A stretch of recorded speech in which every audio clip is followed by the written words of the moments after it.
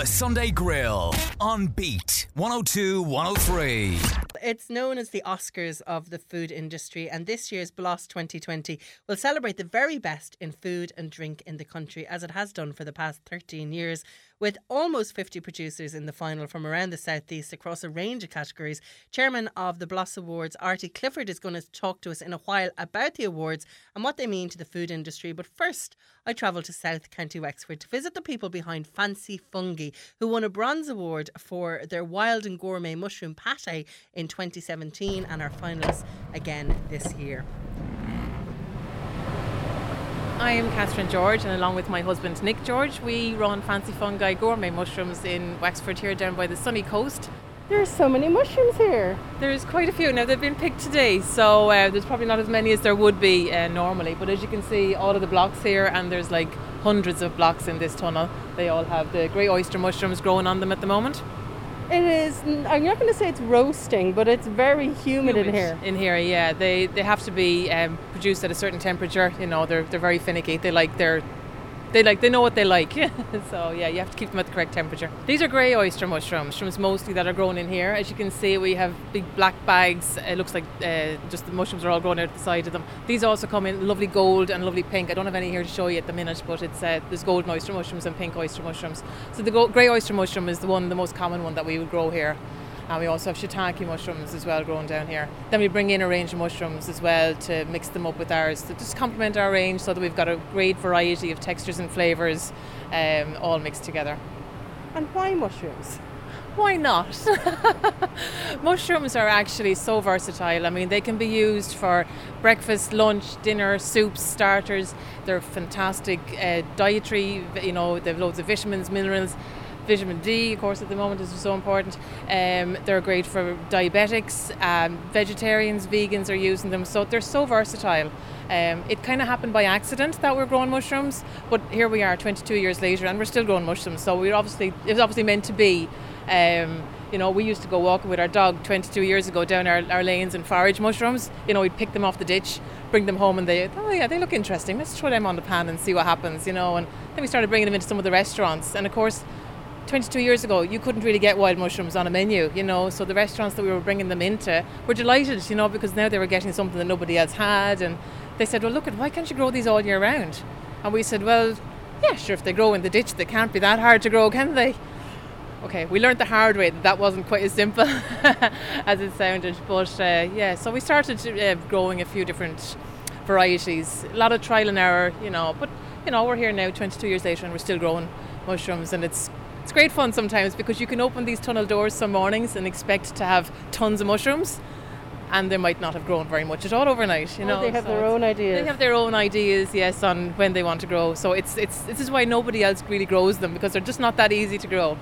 You won a bronze award for your pate in 2017 for the BLOS Award. So you're making products as well from your mushrooms. Yeah, we got to a stage here and we had mushrooms left over. You know, so obviously they have a certain shelf life and we don't like to see things going to waste. So myself and Nick were having a conversation about, gosh, you know, what can we do with these mushrooms? So we thought about it and then we dried them. We started drying them. So of course then you give them a shelf life of 18 months, which is great. Then as time went on, I said to Nick, I have a great idea. Let's make some added value products, you know, and we thought about pates and umami paste, pickled mushrooms, relishes, all these kind of ideas. And then we could sell them everywhere, you know. And Nick said, I have a great idea. And I said, what's that? He said, go ahead, you do it. So, well, actually, Nick and his friend who's a chef, Tim, they came up with these recipes between them. And yes, we started trialing them and they started winning awards. And we thought, oh gosh, you know, this is great because we're other ways of using our mushrooms, which is also, you know, it's brilliant, you know, and it's not just cooking with the mushrooms. Now you can just get a cracker and spread it on your cracker, or, you know, lots of different ways that we can just use them. So again, just showing how versatile that the mushrooms are. So yeah, we started, I think in 2016 we first applied for, went in for the awards with Bloss and Heron, and we won a Chef's Choice Award, which we didn't really understand. That's actually quite a good award to win, you know. I mean, it's not just a finalist or a silver or gold, you know, but we didn't really understand the significance of it, because the product then kind of, people were saying, okay, if this is a Chef's Choice, it must be pretty good, you know. So, you know, your awards can really kind of skyrocket your product. don't underestimate the power that they have, and especially Blas na HÉireann is widely acknowledged as being, one of the best and most respected awards in Ireland. And that was Catherine George from Fancy Fungi in South County Wexford. She has quite the passion for mushrooms. If you want to check out what Fancy Fungi do and all the different varieties of mushrooms they have, the website is fancyfungi.ie. And Artie Clifford, who is the chairperson of the Blas Awards, joins me this morning. Hiya, Artie. Good morning, Orla. How are you? I'm very well, thank you. You have a lovely job, when it comes to judging, a lot of tasting going on, I'd say. Well, the funny thing is, Orla, we the team here don't taste. And the reasoning behind that is because it's blind tasting, we remove all of the outside influences. So if you can understand that myself and the team here, and we're a small team of 3 at Blas, if we were to taste the products, we would probably recognise the producers and be sympathetic towards them. Okay. So that would influence us. So you have to do all the hard background work and you don't get to taste it. We do all the hard work, and no, we don't get to taste the food for judging. Now, so many categories, so little time, Artie. It really is divided up very well with the Blas na HÉireann and Blas Awards. Tell us a little bit about the categories. Okay, so we have 43 main categories, and then they're subdivided into 144 categories. So what you're doing is you're judging, I suppose we've expanded the categories. We started 13 years ago with 36 categories, and they were just 36 categories. But now, as products and changes in Irish taste have come, we've allowed for new and innovative products, and also products that are meeting demand from the consumer. So, I suppose category 35, which was hard goods like relishes and jams and marmalades, now goes 35A to 35O. Okay. Wow. And when all this started 13 years ago, Artie, why do you think the Blas na HÉireann Awards in particular were needed here on the island of Ireland? Well, I suppose that's the story. I was a food producer and was bemoaning to a fellow producer the fact that we had to go abroad to get an accreditation for an Irish product. Okay. And, there should be some sort of an accreditation body. There wasn't. So, as we always say, it was the Irish solution to the Irish situation. We started it ourselves. And little did I know because I was chairperson and founder, that I could never enter. So never get an accreditation for the products that I produced. And what were you producing then? Seafood products, seafood chowders, pâtés, smoked fish. So my first task in the first year was to shake hands with my competitor and tell him what a wonderful job he was doing. But I got over it. Indeed you did. And 13 years later, you're still carrying out the Blas Awards. And of course, it has to be something quite different this year. You even relocated to Dingle for the judging. Tell us about that. Well, I suppose relocation to Dingle was very simple. Normally we would move to the campus in UCC in Cork. We had no access to that, so I live in Dingle. So I reduced the commute, found a location here, which we rented for 6 weeks, which allowed us to carry on with the judging. So we had to restrict ourselves to 12 judges per session and 3 sessions per day, and then go at it hard and fast. There was a lot of different restrictions, but we worked within the guidelines. We had a new entry system which was online, and it's, I suppose it's backed up by an Irish company based in Cork. And our biggest struggle was going to be the scoring, and that was done on paper sheets, and there was a lot of paper involved. So we posed that situation to submit in Cork, and they came back very quickly with a package where it could be uploaded onto a judge's phone or tablet. Okay, so it ruled out the paper, so it worked out very, very well. So that was the silver lining this year. Brilliant. Had to think a little bit outside the box. As we said earlier, almost 50 producers from around the southeast are finalists for this year's Blas na HÉireann Blas Awards. Let's pick a county, because it's hard to list the amount of finalists from each county. But just to give us an idea of the scope of producers that are out there, will we pick Wexford, for example? What kind of foods are being produced in Wexford that are finalists in the Blas na HÉireann Blas Awards?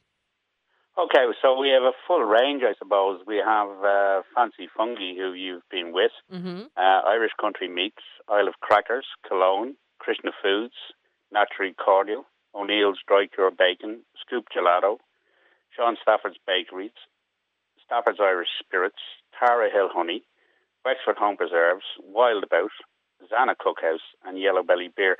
So that's kind of a mixture of, and as in every year, the finalists always come from a mixture of very large producers and the small, even startups, people just, who are only starting their journey in food production. And then people who have changed. And very recognisable names there, like Yellow Belly Beer, for example, and Stafford's Bakery from my hometown in Gorey, which have been around for decades. And then small, I suppose what you'd call in the day, cottage industries like honey manufacturers and things like that. So in one sense, what would a Blas Award do for the big companies compared to the smaller ones even? Or is it an award for everyone almost? It is. We like to consider that it's a level playing field, so the opportunity is there for the small and the large. And what we do know is that over 79% of Irish shoppers recognise the accreditation and the symbol. Of that, 68 to 70% will purchase a product with the symbol on it. So I suppose for a producer, they know that it will increase their sales. The shopper is saying, well, look, they're a finalist, they're a bronze, silver or gold. It's a mark of quality, and they know that they trust the honesty of Blas to bring the products to their attention. So for a small producer, they can launch them on the next stage of their journey, bring them recognition to the consumers, but also to the buyers in retail, be they small, independent or large retail. They watch the awards very, very carefully, and they're always keen to make contact with producers who are in receipt of an accreditation from Blas na HÉireann. Good to hear. Now, your awards are going to be announced across the day on October 3rd. Of course, you can't have a big event as usual this year, but you're going to see if you can trend with the Blas 2020, and then you'll be announcing the different awards throughout the day. Is that right? Yeah, it starts at 12 o'clock and runs through till, I suppose, a bit like the championship. What we do is we award Best in County, which goes to Best in Province. Okay. And then from the 4 Best in Province, we have our Supreme Champion. So it's the highest scoring product throughout the 32 counties in the year. Okay. Which is a very high accolade. Okay, good stuff. And that is happening, as you said, on October the 3rd. If you want to keep an eye out on all of that and see how your county is doing in the Blas na HÉireann Blas Awards, the Irish Food Awards, well, you can check out the website. It's irishfoodawards.com. And Artie, thank you so much for talking to me this morning. Thank you, Orla. The Sunday Grill on Beat 102-103. Well, my next guest is a Carlow-born neurocoach. What's a neurocoach, I hear you say? Well, Paddy Moran is on the phone to explain all. Hiya, Paddy. How you doing, Orla? How are you? I'm very well, thank you. Now, you're not just a neurocoach. You're not just from Carlow. You're one of Ireland's first qualified Optimind neurocoaches and neuro leaders. That's a mouthful. It is a mouthful. It surely is. Yeah. Explain it in your most basic. In the simplest terms. So, neurocoach. So, it's a study of the brain and the nervous system, and probably the most exciting thing about studying neuroscience is brain imaging technology allows us to see what's happening in the brain in real time. So when I'm working with a client, I do a lot of work with teams, students. We get to understand what's happening in the brain. So when we think certain things, what's happening, what roles are emotions playing when we're doing certain things, and especially in the world that we're living in now. There's loads of change going on. So how is the brain coping with that? Mm-hmm. And how can we use our brain at a much, much, much higher level? Okay. So it's exciting stuff. Yeah. So it sounds like you hook people up to a machine and talk to them. Yeah. So in the neuro, when you're doing the imaging studies, so there's a lot of studies done in the past. So probably I can give you just an example of some studies.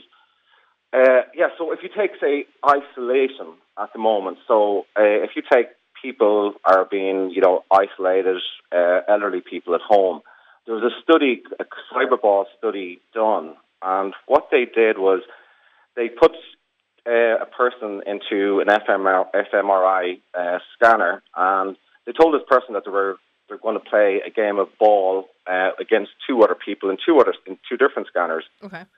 So when it started, so the game started, and so the person in the scanner was actually playing a computer, right? And so they start throwing the ball to that person and then to the other person. So it was going three different ways, okay? And so while that's happening, the person is feeling good, the brain is lighting up, I'm feeling connected, okay? And then what they did as part of the study, they stopped throwing the ball to the person in the scanner. Okay. Now, what happened here was really, really exciting, because what happened is that the area of that person's brain, the area that's responsible for pain, lit up. Oh. Okay? So that study proves that if we're being left out of something or feeling isolated, we're actually experiencing pain. So we're experiencing the pain the same as if we got a kick or we fell. So that was quite a remarkable study that was done. That's quite interesting, because that we hear a lot of studies that have also said that isolation is a cause of illness. And absolutely, yeah. Because if you've isolation, and what tends to happen with people, if they're feeling isolated, they're not releasing as much dopamine into their system, which is a feel-good chemical. So it's really, really, really important, especially right now, for us to notice people who may be feeling isolated. And this can be, you could feel isolated in the workplace. Mm-hmm. Obviously people, elderly people at home. And loneliness. We need to be looking out for these people and doing our best to help them, because when you go down that road of feeling isolated and trying to get back out, it can be a slippery road.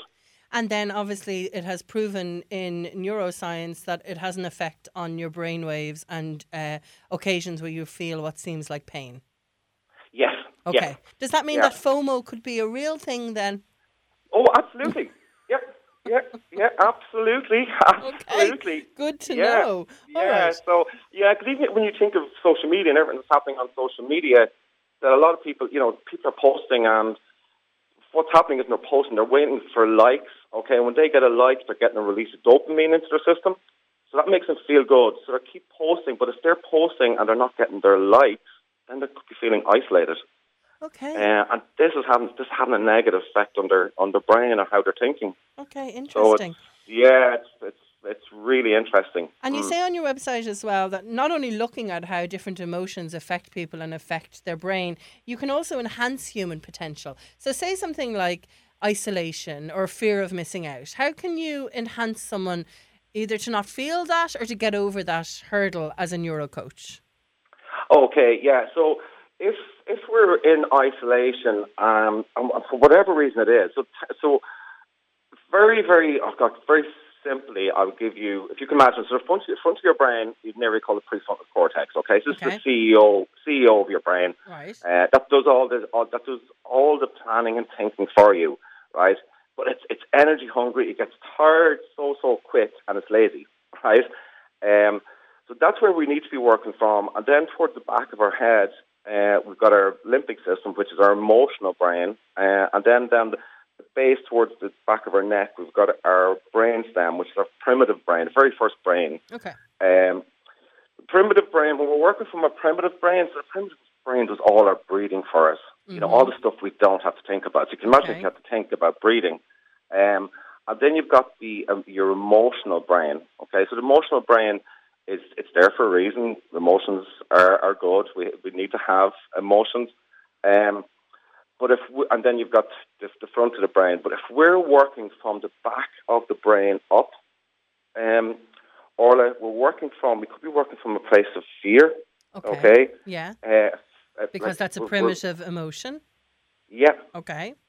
Okay, and if we're working for a place of fear, and what a little thing, two amygdalas, okay, in our emotional brain, which they're there to sense threat, okay? So if we're feeling threatened, what happens is our emotions then take over, and we're not thinking clearly. So we're not using the prefrontal cortex, the most important part of our area. Okay. Yeah. So if we're working from that emotional brain, and you're trying to make decisions, and I'd say to people I'm working with, I think you might as well be drunk when you're working from this emotional brain, because you can't. We've all had that experience. So when you can't think clearly. Yeah, and then when you look back on it, you think, I wish I'd done that, or yeah. So what I would do, in a situation, we're going, okay, so if we understand our brain just a little bit better, okay, so awareness is number one, okay, so what part of my brain am I working from? So, instead of using this sciencey term like the amygdala, I say the Amy. I can recognize, I'm working from my Amy today, I'm feeling stressed, or I'm feeling happy, I'm feeling angry, whatever the emotion is, and number one is to be aware of what is that emotion that I'm feeling. Okay. And now, what can I do that I am aware of it? Okay. So if I am feeling overwhelmed, and I'm feeling bogged down, okay, what we do is we kick in the front part of our brain and go, okay, so what one thing can I do now? So there's a great guy called Declan Kyle, he uses this term called PAN, positive action now. So what positive action can I take now? Okay. So when we're feeling stressed, getting outside for a couple of minutes. Okay. Nature it's free and it's so good for our brains. Going back to our breath, practicing our breathing. Okay, so some deep breaths, that all calms down your emotional brain. Okay, so that whole, what people say about deep breath in and out for 8, things like that really help. Oh, absolutely. Like the power of our breath, Orla, is it's amazing, and we don't use it enough. People tend not to use it enough because they get so caught up in this emotional brain that it's just pause for a second. I say to people, I need to do this. Yes. Yeah. Pause. Yeah. Get out in nature. Take a deep breath. I'm sure we've only scratched the surface with what you do as a neuro coach, Paddy, but if people want to get more details, your tagline is that you enhance human potential, and I think that's a really good sentence to end this on. If you want to go to neurocoach.ie, or if you search neurocoach on Facebook, you'll see more details on what Paddy is doing. Thanks a million for explaining all that and for giving us a few tips this morning that might help people who it's that kind of fight or flight mode, isn't it? It is, yeah, and that's when we're in, and that's your emotional brain, or that's when we're in fight or flight. But it's recognizing when we're there, and just small little things like get out in nature, the deep breaths, really important. Even something that's so simple, practicing gratitude. So if we're feeling stressed, what am I grateful for right now? I will remember that. Yeah, that stops us straight away. Yeah. Some good advice on a Sunday morning, Paddy. It was so lovely to talk to you. That website again is neurocoach.ie. The Sunday Grill on Beat 102 103. That laugh is the laugh of our Debbie Ridgard from The Takeover. And give us your spiel there, Debbie. I know, I always feel like it's just a very long list when it comes to it. But top 7, The Takeover, chill beats and beat anthems. There you go. Yes. Well done. You're a very busy girl. And to add to that, this year's Solace Cancer Support Centre Run and Walk for Life has gone virtual. It's your distance, your day, your route, and one person who is fully locked in and loaded for the event. is Miss Debbie Ridgard, and she is training. This is her first week of training, so we said we'd bring her in to see how she's doing. She kind of hobbled in a little bit, be a little bit tight in the old quads. Yeah, like first week done and dusted. I suppose I was talking to Shane Deneen, who's the personal trainer, who's working alongside the Solace Cancer Support Centre with the Run and Walk for Life, and I was like to him, look, I did the 10K last year. I didn't run since. Once it was done, I was like, see you later. So running isn't really your thing, Deborah? It's not my forte. Okay. No, it isn't. What is your forte in the sports world? You see, I like to go to the gym, but in the last while, I've gotten very lazy. Okay. I'm not going to lie. You're going to blame COVID-19? I'm going to blame COVID because I can't blame myself, clearly. No, but I go for walks. Like, I'm from Tramore, so it's any excuse to go out and walk around like the Doneraile or go down the back strand is lovely. So I kind of do that, but now it's kind of transitioning to do some running.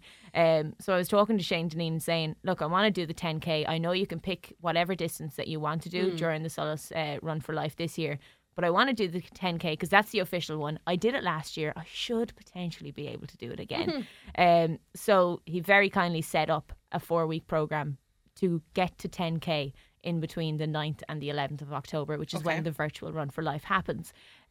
So he did this and he allowed me to share it up online. So if anybody wants to do the 10K, you can train along with me so that I'm not feeling as bad when I'm doing it. So the 9th is under 3 weeks away? Yes. Okay. It is just under 3 weeks away. And you're going to do 10K? On the Friday, on the 9th. Which is the 9th? Yeah. I hope. Okay. So what have you run so far? Or is that even a proper question? Should it be about your distance at this stage? I think it would for professionals in this sense, but I am not that. I really tried. I feel like, do you ever feel when you go for a run, I feel very conscious of me being so unfit when I run outside. And so for me, I was trying to go, okay, week 1, I'm going to do it on the treadmill. So nobody can see how bad I am at running. But it'll be fine. Once it'll get to week 4, I'll run and I'll have no worries about that. So I went on the treadmill for 5 days this week, which was pretty damn good, if I must say myself. It was 3 days a week on the week 1. So it was the 2K run at a normal kind of slow to medium pace, and then 2.5 kilometres in intervals, and then the third day was 3 kilometres in intervals. So I did. Wow, that's longer than you think. Like, I'm usually start off on a kind of 30 seconds on, 30 seconds off thing. Yeah, it was tough enough now trying to get it done. Obviously it was a little bit easier by doing it on the treadmill, so I increased it by a kilometre, thinking I was very bougie about that. But today, as I said, I'm wobbling in here because it's not working out that well. I'm a little bit tired, but it's time to push through because we have 3 more weeks to go. And what did Shane say about you being on a treadmill? He said, yeah. He's like, yeah, you can do it. But obviously, the run is going to be outside. If you've ever run before, you know running outside is very different to running on a treadmill. The real inclines is where it's going to be tough. So that is where this week I'm going to be doing them all running outside from now on and trying to figure out my life and get the run sorted. But it'll be great. This week it's going up by 2 kilometres. So the run I'm doing tomorrow morning is 4 kilometres at a slow to medium pace, and that means no stopping. Where are you doing this run now tomorrow? I'm going to do it in Tramore. Okay. So the main road in Tramore is like the easy one. It is exactly 4 kilometres. What time? I'm not going to tell you that. But it's exactly 4 kilometres. It's actually in and around where I live as well. So perfect time and distance that when I get tired, when I reach that 4K, I will land on the grass in my garden and just go for a nap.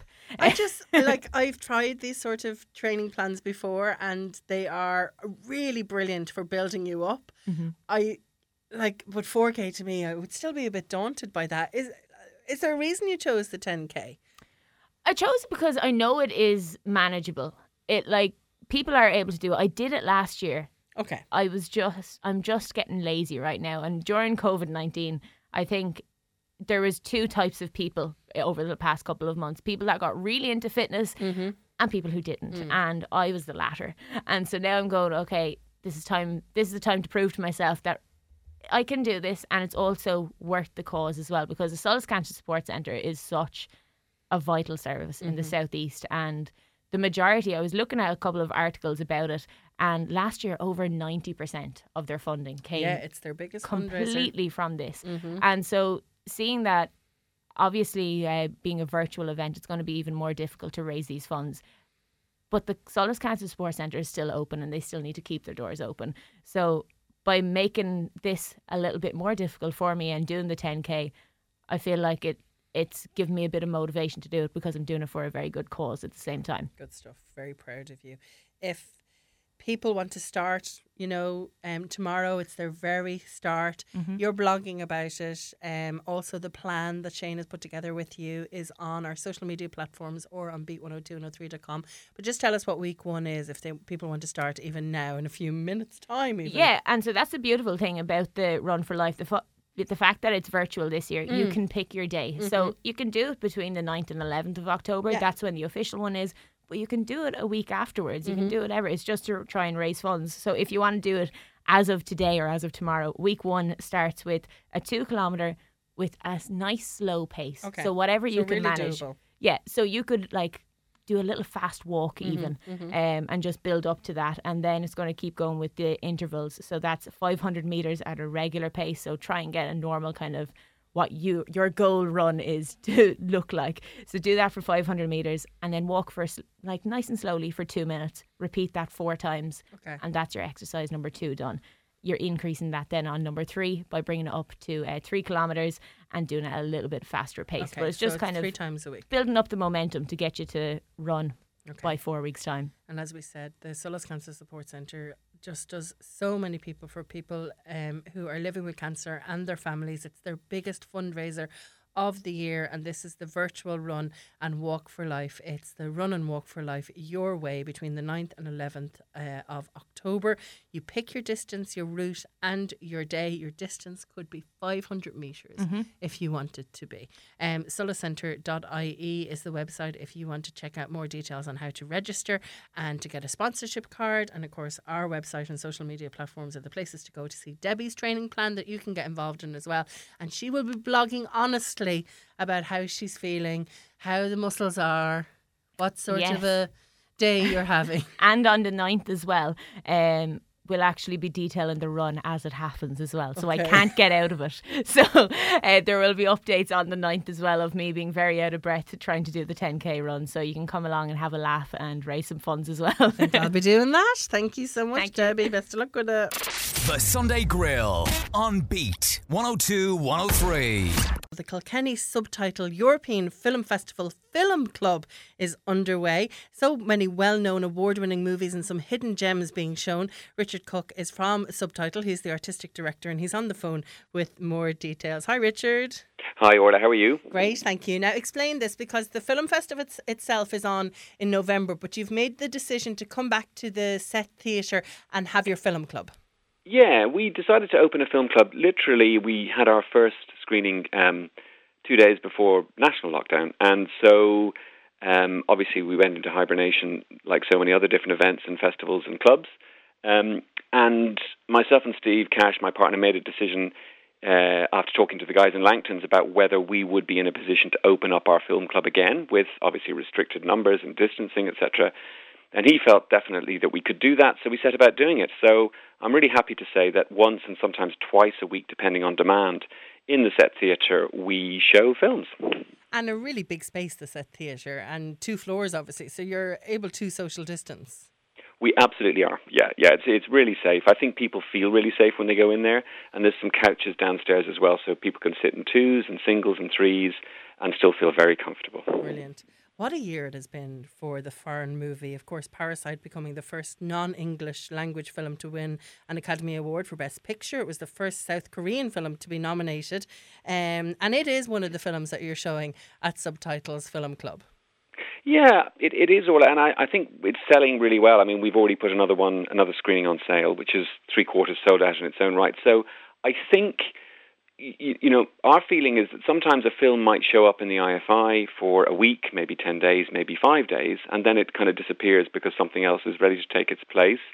But I always feel with really good films that there's an audience, a potential audience out there that hasn't seen it. So I suppose in a way, when it comes to subtitled films, what we do is we provide that second opportunity, that second chance.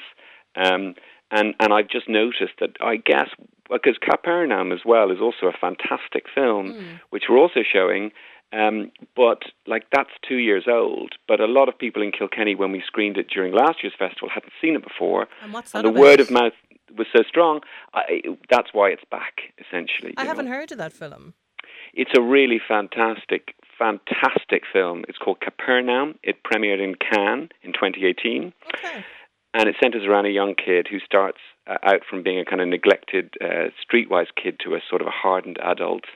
And it's directed by a woman called Nadine Labaki, and it's really fantastic. It's a brilliant film. For some people, it's the best film they've seen in a number of years. So okay. I highly recommend it. Right, I love a recommendation. What country is it from? It's Lebanese. Lebanese French. Great. I saw Parasite both on the big screen in the Lighthouse and then at home, and Parasite is a great movie. It's a quiet movie. It took me a while to get into it, and when I did, it just had so many twists and turns, but it needs to be seen on the big screen. I think it does. I think it does. Like a lot of good movies, I think it's made for the big screen. And I think that's one of the things. There are a number of things that film has, an advantage of TV. But seeing it on the big screen with one big, long, 90-minute or 2-hour narrative is kind of refreshing. Going into it, there's a beginning, middle, and end. You're not going to have to sit through 3 seasons to get some sort of resolution. Exactly. But I think you're right. It's a brilliant film, clever, smart. Poor kids from a poor family outwitting this rich family, but then things turning on their head when it spins out of control. And I think Bong Joon-ho, who directed it, also I think was interested in saying that within the Korean mentality and island, there's lots of funny subtleties that we wouldn't pick up. Mm-hmm. But even what's there for us as an audience, we can see. It's really funny and clever, and it fits. You could see this sort of being remade in a lot of different countries, probably badly, but I can see why the impulse to remake it would come about. Totally. You're showing a lot of movies from even 9 years back. I'm thinking of Headhunters. It's a long time since I've seen Headhunters. A movie called Les Miserables, which obviously there's the musical of the same name. Yes, that.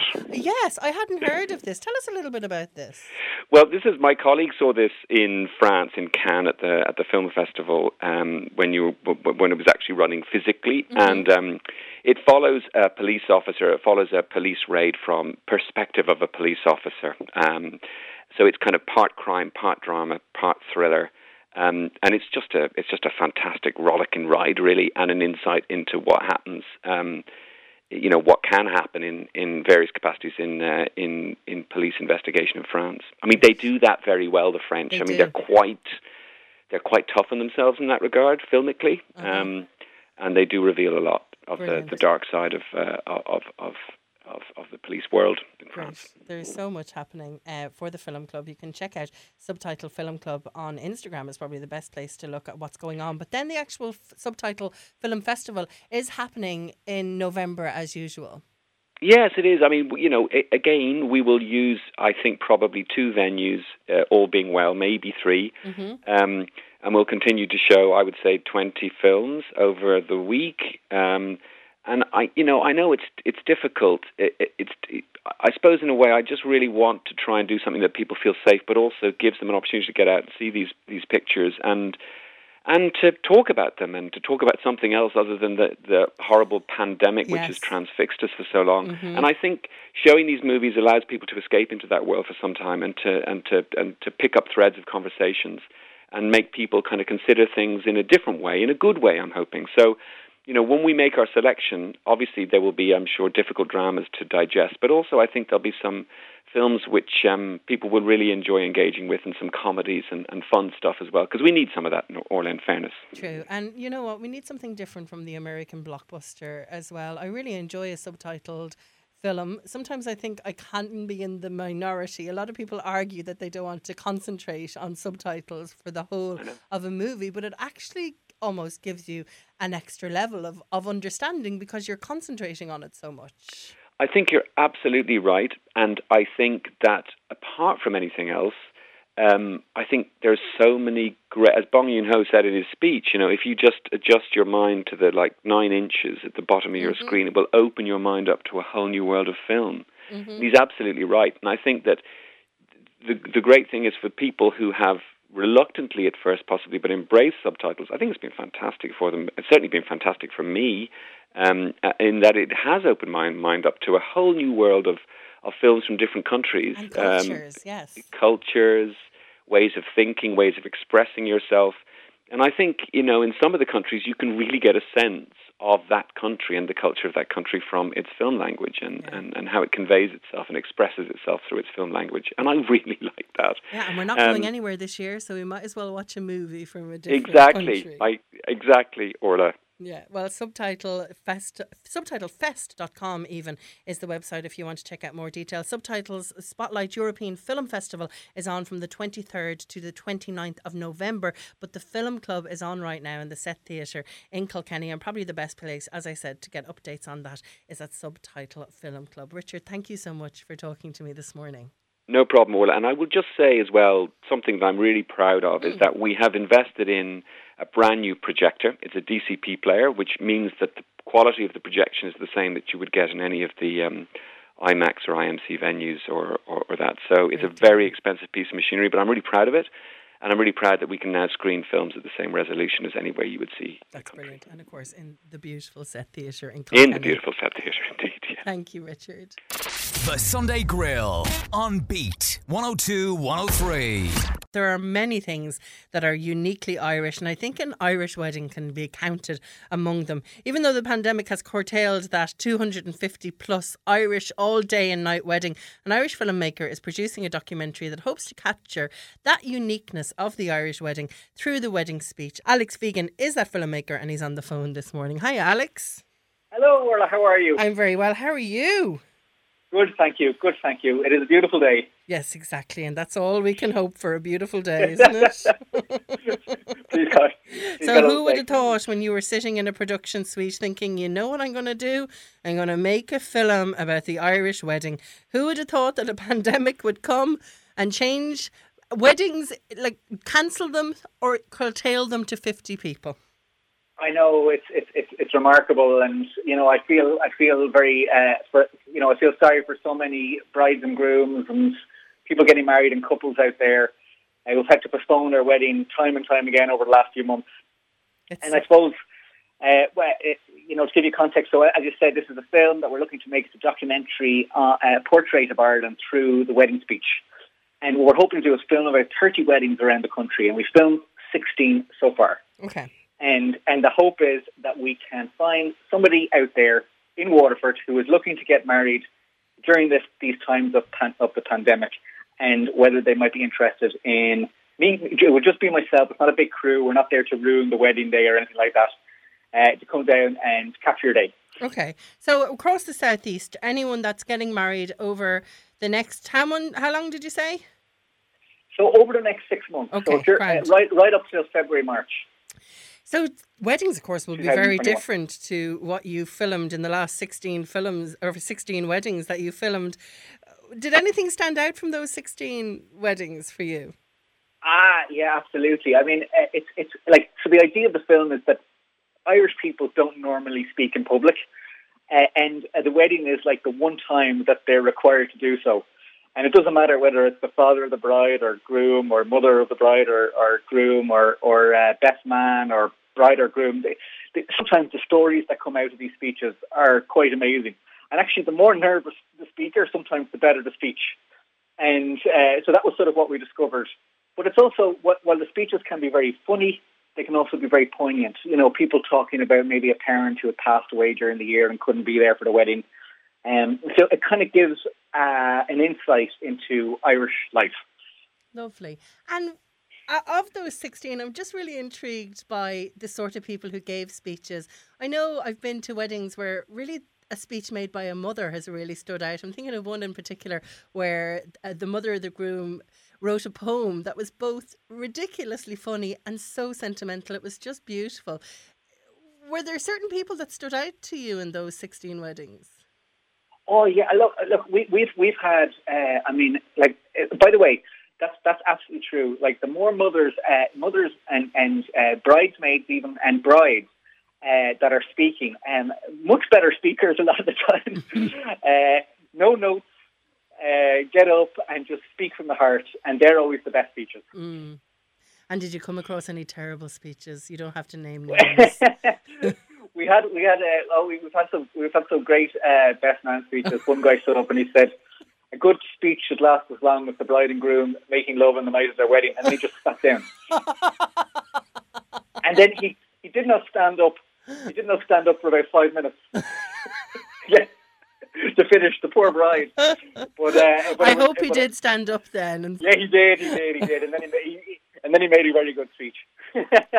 You are the man behind Older Than Ireland and the Irish Pub, which makes me think you're very interested in what motivates us as Irish human beings in particular.